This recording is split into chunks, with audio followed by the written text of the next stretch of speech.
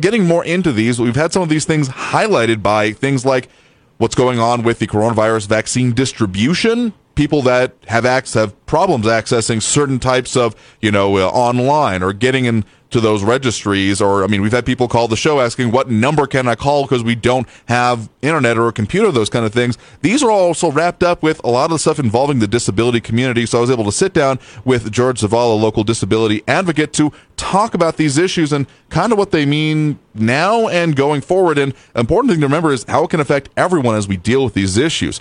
So, delving into that right now, enjoy the interview. Joining me now, we have George Zavala, local disability rights advocate. Thank you very much for joining us today.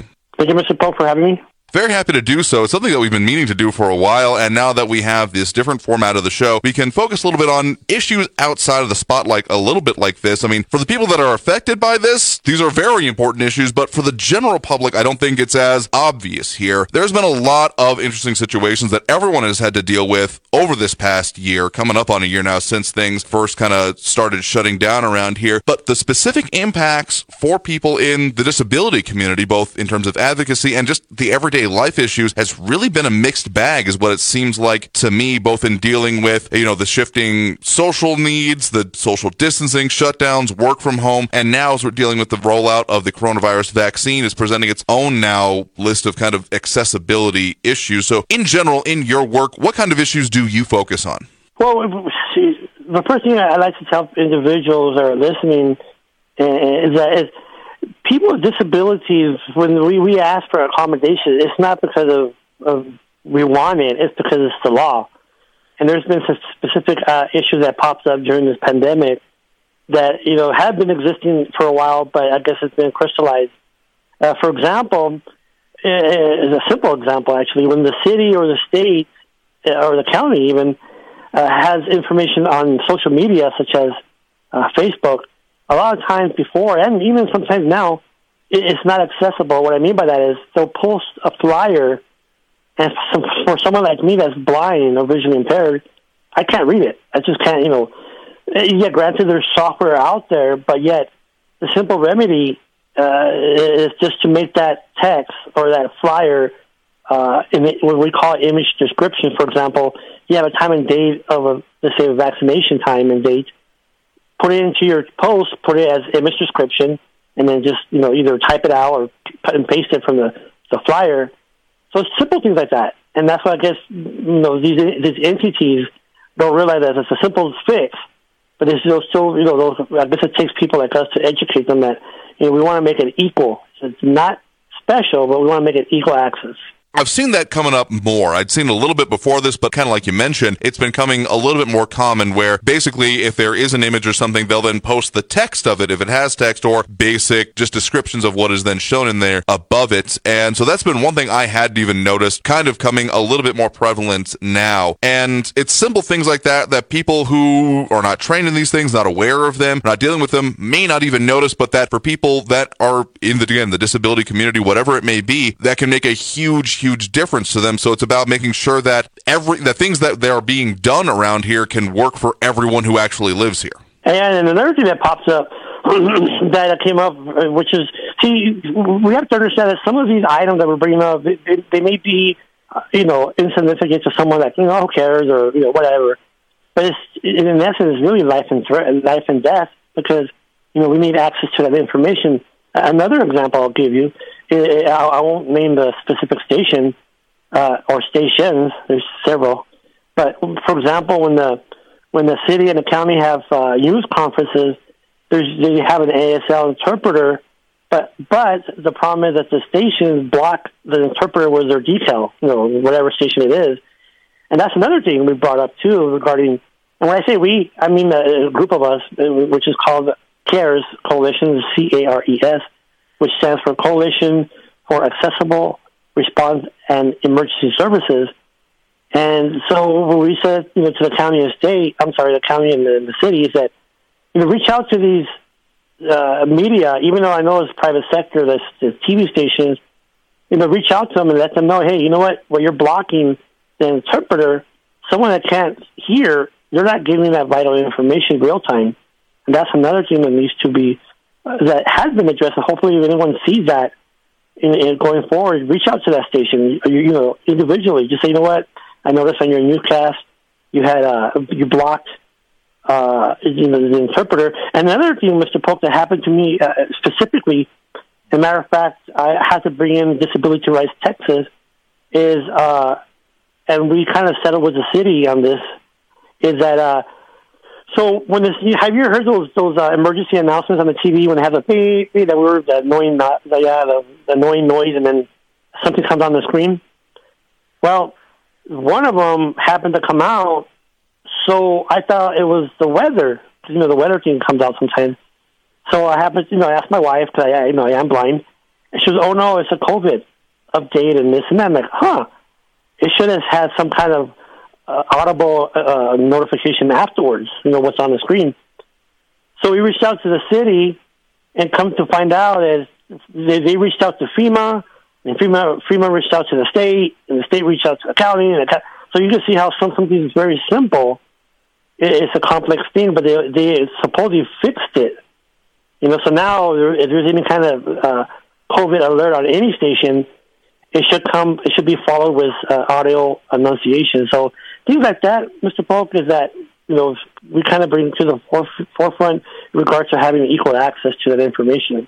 And information is incredibly important at this point, and making sure that, again, the people who live here can access it in whatever their situation is, I think is very important. My guest right now is George Zavala, disability rights advocate, and he's involved in a lot of different ways around here. And something else I wanted to talk about is, particularly right now, you mentioned, of course, those COVID updates. There have been, even for people who may not consider themselves disabled, but people who don't have accessibility in general has been an issue, the access to the coronavirus vaccine. I mean, people who are not the most tech savvy are even having difficulty with this. And so then getting it to make sure that everyone has the ability to get it, sign up for it, has been a huge challenge, and I'm sure that's even been present for the disability community. Yeah, that's the thing. You're right. Some of the issues that impact people with disabilities is kind of universal when it comes to the general public.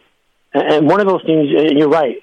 When it came to registration or booking an appointment, so how it works. How it should work is they'll send you, you either go on the website, register for the vaccine, and they'll send you either a text or email or call. But if you get an email, in my instance, I found out that the website itself was not accessible.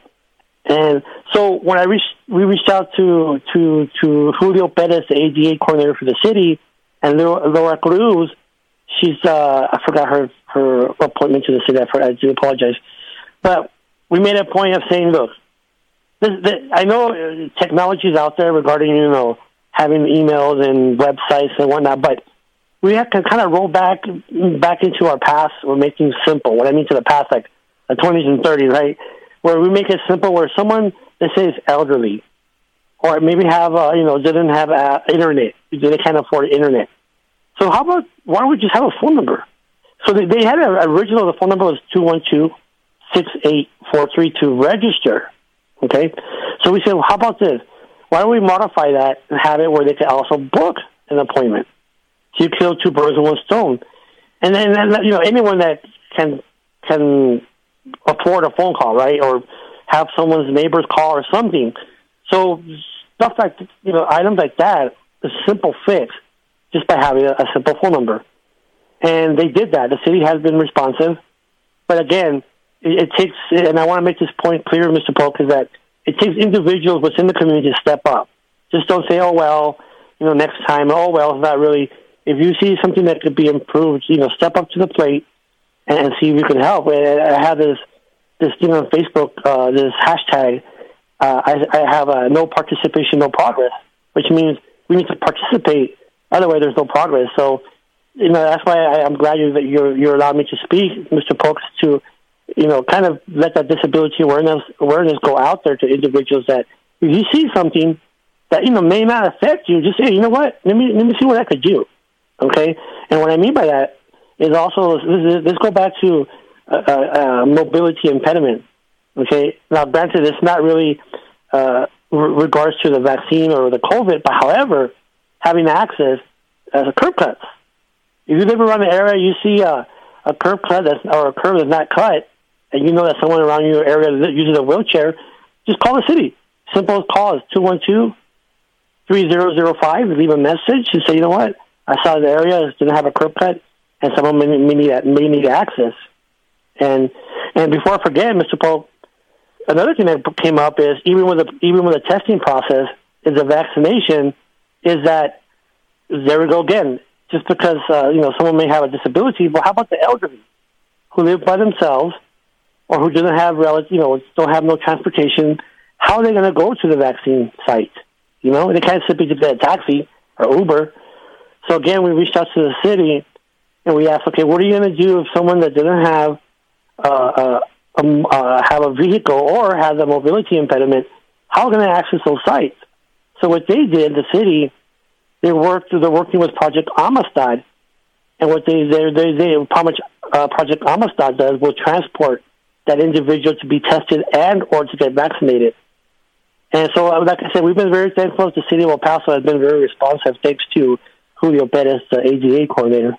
A lot of issues wrapped up in everything you just said, and I wanted to talk about this stuff because it's important, and I think there might be some people out there thinking, well, why does this need to be special stuff for what's a minority of any population? But it's about making it so that the things that are crucial are available to everyone, and that we're not, by inaction, making sure that someone gets excluded that might very much need these services. So I think it's an important thing to focus on, certainly. And I'm glad you said that, Mr. Polk, because, people need to realize that, when you hear someone say, for example, before the whole COVID thing, another issue that was involved in, it was access to facilities and services through the city.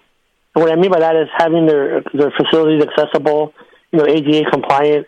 And like I said in our initial discussion, the start of our conversation here on the radio, is that we're not asking for special privileges or I want to be special because I'm disabled, I deserve that. No. I don't. Matter of fact, it would behoove us to have special services or permissions or access. We want equal access, which is afforded to us by that law. That's it. Nothing more, nothing less. And I tell people, don't treat someone with a disability as special. Don't give them special privileges just because we have a disability doesn't mean I'm special. Just means that I want equal access, and that's all we ask for. Very important there. My guest right now has been George Zavala, disability rights advocate. Thank you very much for taking the time to talk to some of the things that have been going on, kind of behind the scenes for people who may not be aware of them during all of this here today. And Mr. Polk, I do want to applaud you because you know what? I have reached out to the different media outlets to kind of give this message, and there's been some kind of responses, and not really, but I do appreciate you, and I want people to understand that Mr. Polk reached out to me, and we have spoken about this in the past, but I do appreciate you giving us, people with disabilities, this voice on a wide range of media like the radio to give this message out. Thanks again to George for talking with us about it, because I think it is an important set of issues. Some interesting comments over there. Ace Goody saying, that's what I like to hear. Let's get some quick wins for the people, and yay, Project Amistad